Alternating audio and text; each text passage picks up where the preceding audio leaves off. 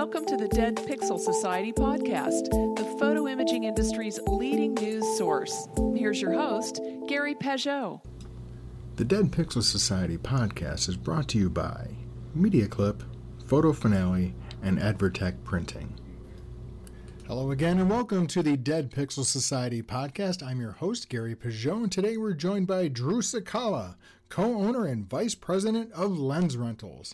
Hi, Drew. How are you today? Doing great. How are you? So for our listeners who are not familiar with Lensrentals, can you kind of give us the elevator pitch? What was the idea that, people really need to start renting some lenses?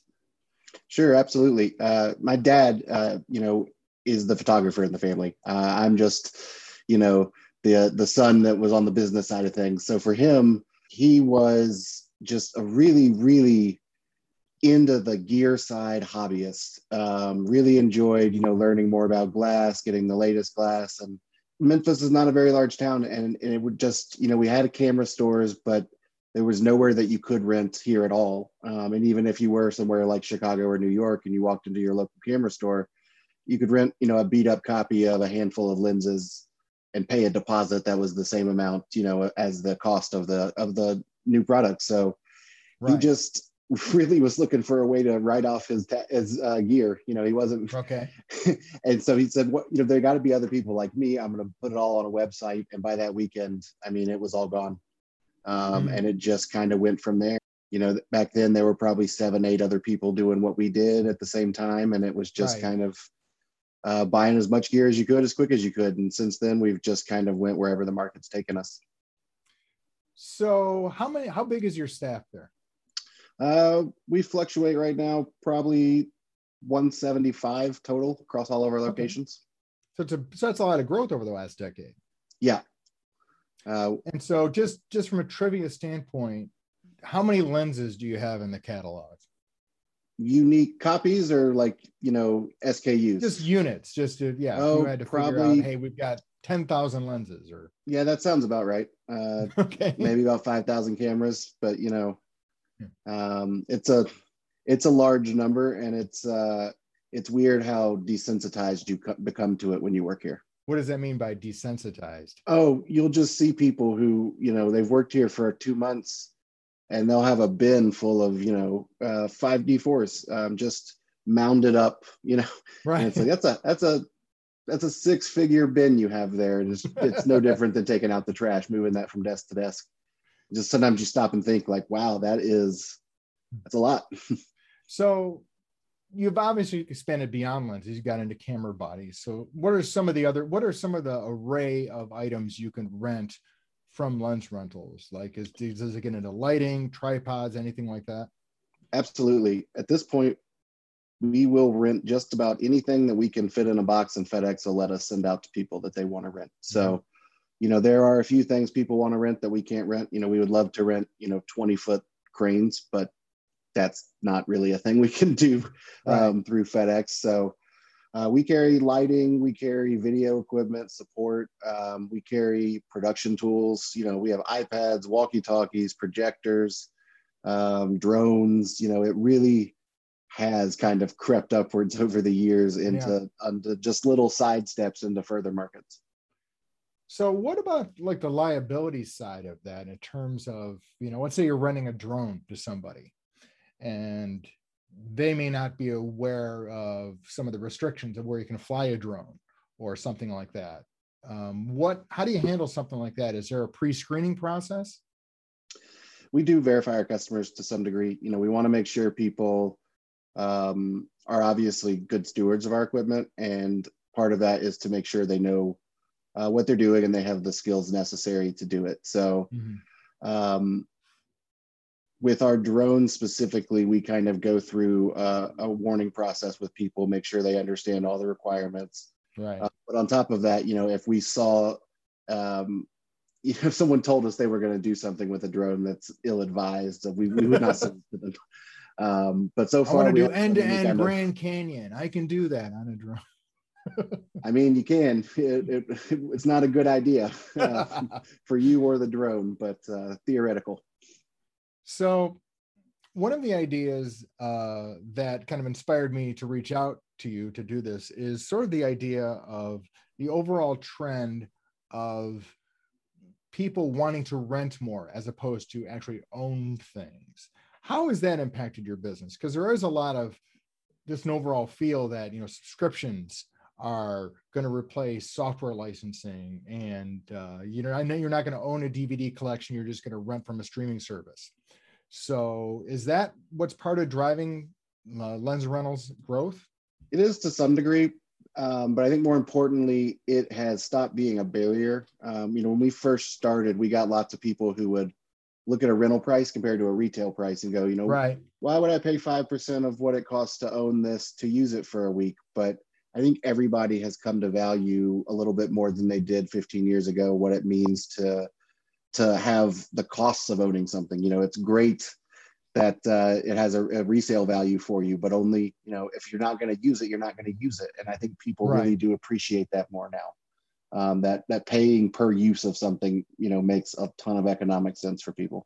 How much of your business are professionals who are renting for a gig versus, let's say, an advanced hobbyist who either wants to try something out before they buy it, or maybe they're going on a once in a lifetime trip and they need that piece of gear?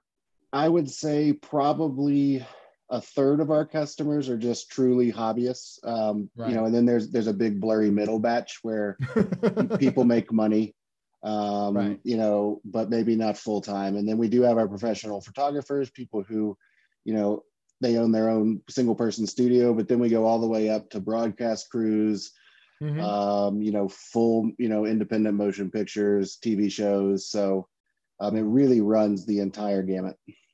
So that's interesting because obviously there's a lot of rental houses that work with the established studios, right? I mean, obviously in Hollywood and New York, there's large established players. Are you competing with those?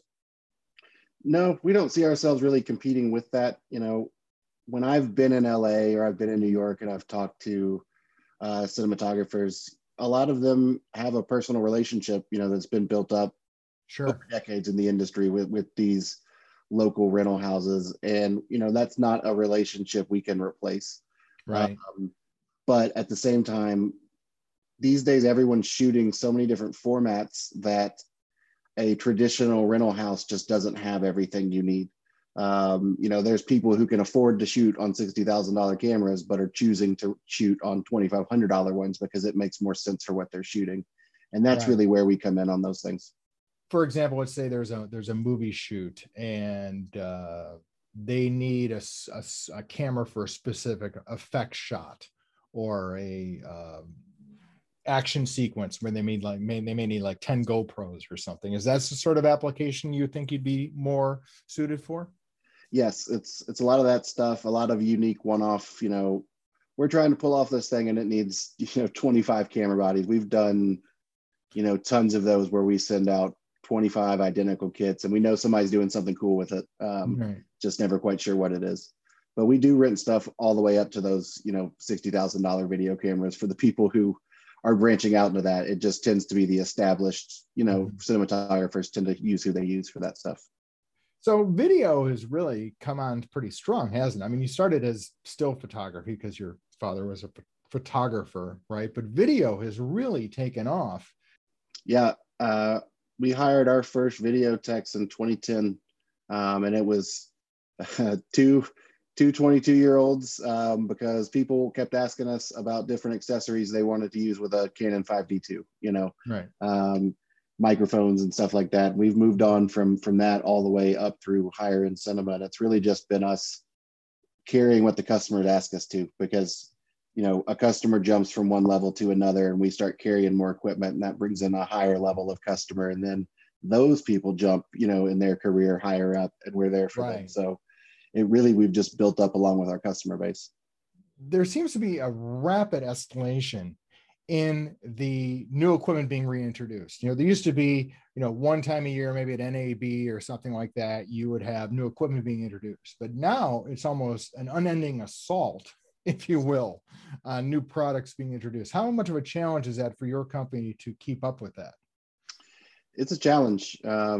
because every new camera, especially, these higher, like so much of it right now is focused on the high end of the market. So Right. it's really pushing technological boundaries, a lot of these cameras.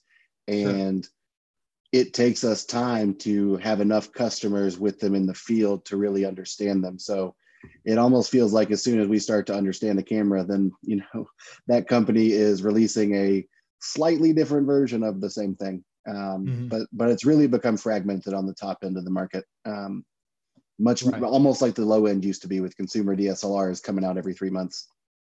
When you have this rapid escalation, how long do you support a model? Let's say, for example, you've got a popular model and of a camera body, and let's say it's even out of service from the original manufacturer. Do you keep those in line? How long do you keep equipment for? It depends on how well the manufacturer supports it and the customer interest. Obviously, lenses are easier. So we might have a couple of really dusty copies of a lens that's been discontinued for 5 years available for rent for people who just really, really want that.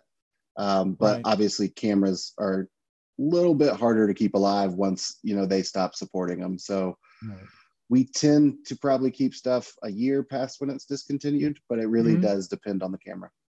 What do you do with your discontinued product? I mean, I imagine in some ways you get some stuff that's pretty beat up and can't be resold, but I imagine a lot of it is probably in pretty decent shape because you're maintaining stuff when it comes in. You're probably cleaning every single time when they come in. You're probably doing a look at the shutter and making sure it's all good before it can sell. Probably better maintained than most people's cameras.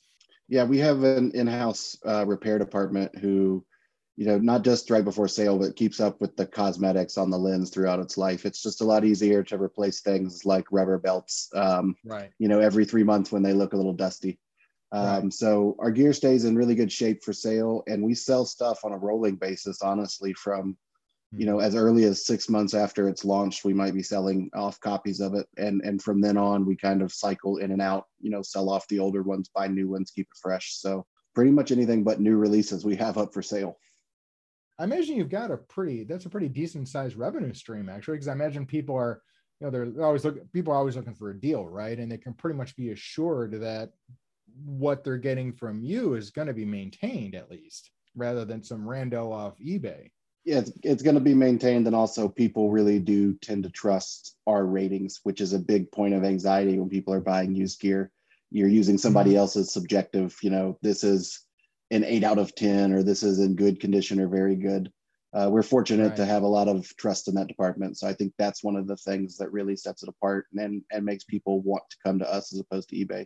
It's just a little bit more like buying retail. Yeah, I mean, I'm just saying, because I mean, you do have people, let's say they're a customer of yours and they've realized, hey, I'm gotten used to this body or using this platform, and they're discontinuing this camera. Oh, I might want to pop for that, right? So I imagine a lot of your sales are to existing customers. Yes, and we also have people who, there's a ton of, especially on the amateur end of the market, but it's really throughout all the market, of people who are simply renting because there's nowhere to pick up a camera or lens and try it anymore. It's just I don't want to spend $5,000 on this till I pick it up and I put it in my hand at some point. And so we had a lot of people just asking to buy the copy they had in their hand. So now these days we kind of have a 2-button way to just, whatever's in your hand, we'll give you a depreciation price based on how beat up it is right there, and just keep it. Wow. So people really like that, because it, if you are renting it to try it out, then you've got a copy you like, why send it back and get another one? So that's also a really popular way people end up,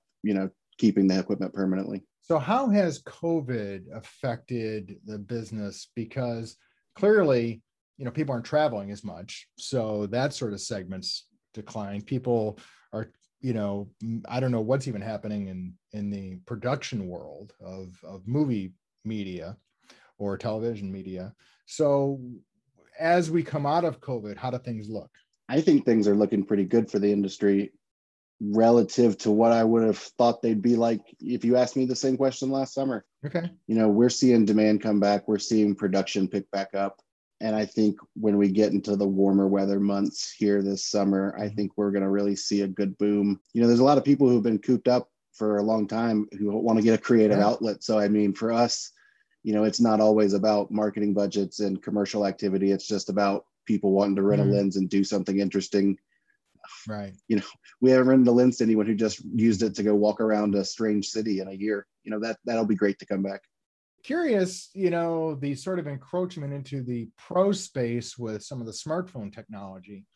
How do you see? I mean, I'm assuming you may rent a smartphone here or there, but do you see that as impacting some of the pro-am space, if you will? Probably not. I think it's obviously replaced the DSLRs people would buy at Target, or Right. Walmart right there off the counter. It's replaced that part of the market, but that part of the market really only ever existed for the manufacturers. I mean, even camera stores didn't make a ton of money off, consumer level cameras. So I think it's not really harming the industry because people who need cameras still need cameras. You're not going to show up to shoot a wedding with a smartphone and get paid for it, at least. Well, yeah, I don't know. I mean, it's funny. You hear tales of that, and it frightens me that Uncle Bob is trying to take a picture of, or take photos at a wedding and sell them, right? Like you said, I think there is sort of that distinction between the pro market and the pro-am market and the amateur market. And it's certainly true that smartphones have encroached and replaced the bottom end. It's just I just had some recent discussions with folks who are like, I can see it almost being a pro capture device. And I'm not sure I'm there yet, but people are talking that way. Yeah, it depends on what you're using it with too. With the Ronins and things like that. I mean, these days, some of these camera stabilizers, when you don't have motion going on, they do look pretty good. I mean, but then again, if you're stabilizing a phone, you might as well stabilize a camera. Right. It's a little bit like when you see a mirrorless camera and it's really compact and that's great. And then they put a 9-pound lens on the front of it. That's like really saving you any space or weight. It honestly looks like it's more difficult to hold than with a DSLR. So I think you see some of that too. Yeah. It's funny you say that because I see a lot of press releases on new gear.